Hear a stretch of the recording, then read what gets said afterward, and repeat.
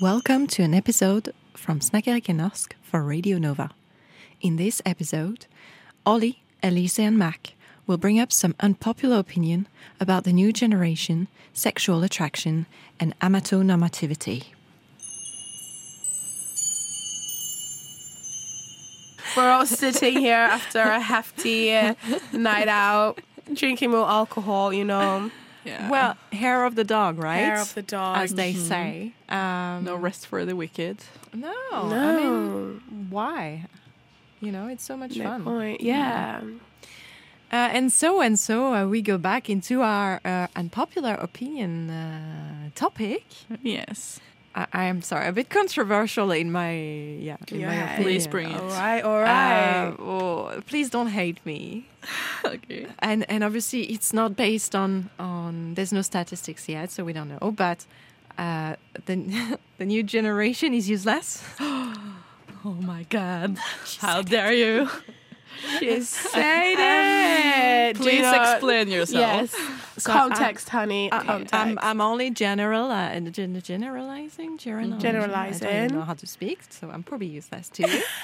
But you know, we always talk about like the millennials, the boomers, the Gen Z, and it's always like, you know, the older people criticize the younger people, right? They say, "Oh, in my time it was like this and that," and I'm starting to feel that towards the people in their early 20s, especially early 20s, I'm talking, because it's really like different from where I'm from. And I'm in my late mid-30s. And I can see that the obsession with themselves, much more compared to my generation. This obviously, the young generation got all the technology.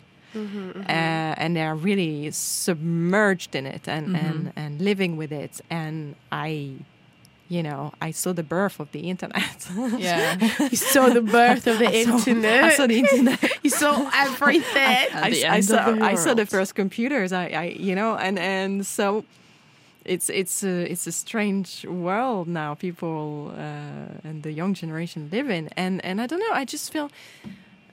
I'm asking the question: what are they going to accomplish? Yeah. For us, for the world, for I'm kind of I can't see it yet. It's a very big topic. Yeah, it is a very big topic. I would also start by saying I'm in my early 20s. Yeah, I know. No, but living my best life. Yeah. I'm generalizing. You're generalizing, but I'm still in my early 20s. But I don't know, because also. This generation, the new generation, is really facing facts about, global warming, a war, and it's so much negative things happening, and this decline of the planet, and they have to live through it. And we've been more in the curve of the wave, where coasting, bad things have been in the past, and then it's calm now, and bad things can still happen in the future. But for us, we're kind of like, okay. This is happening. But the young generation is like being slapped in the face with all those terrible things. And I'm just wondering how badly is that going to affect them? You kind of get insensitized to it after a while, like all the bad shit. And then, and also it's something that like famously has been said since like ancient Greek times, that the youth of today kind of phrase, because every single generation there's something new that the parent generation is afraid of what might happen to them. Yeah. But it's the same thing were being said of our parents, that our grandparents were afraid of how that generation was turning out, and they were kind of right, because they continually is fucking up the planet and everything. Right. I feel like Olly, the pressure is on you. But I feel like activists today are way more like I don't know. I can see a lot of activists through Greta Thunberg, for example. Yeah. It's definitely two different ropes, where you have one part of the youth that is like very active, very on all the social issues, and then there's the other part that is very much on the internet, trolls, people just obsessing over TikTok and stuff. But that's also a different generation. I mean, Greta Thunberg is also like another one, Yeah. But I'm just trying to picture, what are they gonna do, and are they gonna do anything? And you know what? I just want to know. I feel like even though there's a lot of shit when it comes to internet, there's a lot of trolls, there's a lot TikTok, but you could also view it in the point of it's bringing the world together. Like, for example, let's say in America, the police killing innocent black people. Yeah. I wouldn't have really noticed that in any past of the generations because the media did not travel as fast as it is doing now. Like, someone could like post a tweet and it could go viral, or post a TikTok and everything is being filmed and documented. Like, I am excited to be 50 years old and kind of like reading the history books of this random person who took such an important picture that kind of traces down history and kind of like puts a mark in history because they had a smartphone, they were walking by, they took the photo, and now it's like kind of changing it. So if you look at in the past of like in the internet where it's kind of making the world come together, it's not only Oslo people together because of VG and all that, but it's because of Instagram, it's because of that, and you kind of reach a wider population or whatever is happening in the Ukraine and Russia. Like, I wouldn't have understood it as much as I have if the internet wasn't there. And I can see people like soldiers in the Ukraine like filming TikToks about like how it looks then and there, like right now, this is how it looks there, this is what is happening, this is how it looked before. So it's kind of like easier to raise awareness, and I don't think that so many people understand how much power it is in me. Like, I want to go in media, I want to go in film, because I think that it's such a powerful tool throughout the years. So I feel like, it's kind of... That's also a double-edged sword, isn't it? Because you do raise awareness, but like you said, Elisa, seeing all those images day after day, like literally those videos on TikTok and Instagram of, especially currently with the war, you see people crying, you see children in bunkers and with like little clothes, little toys, and then you see suddenly a missile falling on the side of the road on a tank, and it's burning, and people are driving on the road, and you see all those things, and it's like, it's crazy, but also start blocking it out. I don't know. It's like, it's happening, and what can I do? Yeah, you know, that feeling of being useless and helpless. It's guilt tripping kind of feeling. That's the thing, you can't do anything about this, or you feel like you can't do anything about it, at least. So, but I also feel like that's the thing of being a kid, you don't really get affected by horrific stuff, and that felt true for me. Like horror movies, reading stuff on the news, I didn't really understand it, and therefore I wasn't really scared of it or wanted to do something about it. But as an adult, when I see the same kind of news, I feel like I'm way more affected by it now than I used to be. So, and like, if I hear a sad story about like a child losing his mother in the war or something, it affects me way more now than it used to, and that makes me think that it's also part of human development, that kids today, they just don't understand the whole context, but once they grow up and do, then, hope is not lost. If you know what I mean. Because then they might feel more like they can do something about it. But I think also, because throughout the decades we've been seeing, people go on strikes, people go on the street and they protest. And people still do that to this day. But we realize that, we are raising awareness, but we're having less and less power as the people of this world in general, right? It feels like all those leaders at the top, politicians, dictators, are taking over, are changing the rules to make their own ruling, and then in general, I think it's very frustrating for all of us. But I'm thinking like this younger generation, what weapons do they have to fight? Yeah, what are they going to choose to use to fight? That's what also is a scary thought, because you can go into a civil war, or you can just go into the nothing at all and just standing there and just taking it, or maybe like going cyber attack. I don't know. I don't know, Olly. What are you doing in your basement? First of all, I don't have a basement. I do live in the basement. What are you plotting? What are you plotting? Tell me. I still feel like we should use it into good, but I do understand it's a double edit. Like, I sometimes skip over those videos where it's too much to handle, because I am feeling very overwhelmed and I just want to watch a cat just walking in the streets, living their best lives. But I feel like the more you're exposed to people and like the more you I feel like what you see on the internet, you should also be, this is the parents' take as well of how you raised your children and what kind of views and political views that you have grown up with.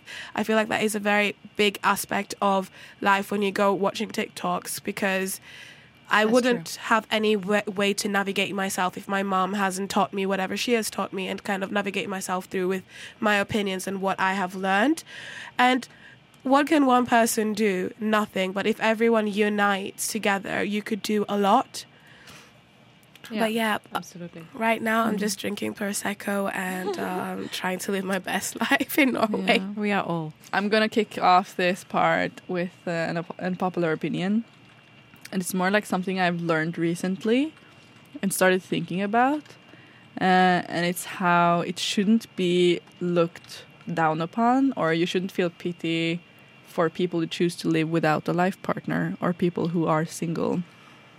And I'll read you, and this is also, it has a term, and I'll read you a little quote of it. Allonormativity is the cultural belief that everyone has sexual attraction, and amatonormativity is the cultural belief that everyone experiences romantic attraction and that a romantic relationship is the end goal in life. Did you understand that? Yeah. I think I've heard many times people saying, I don't want to have a partner. And it happens a lot. I came across people who separated, maybe, and they're still single, and they're like, I don't mind it. I think it's fine. I don't need to have somebody. I have my life. I do my yoga. I look after my grandchildren, and that's enough. Yeah. And you're like, okay.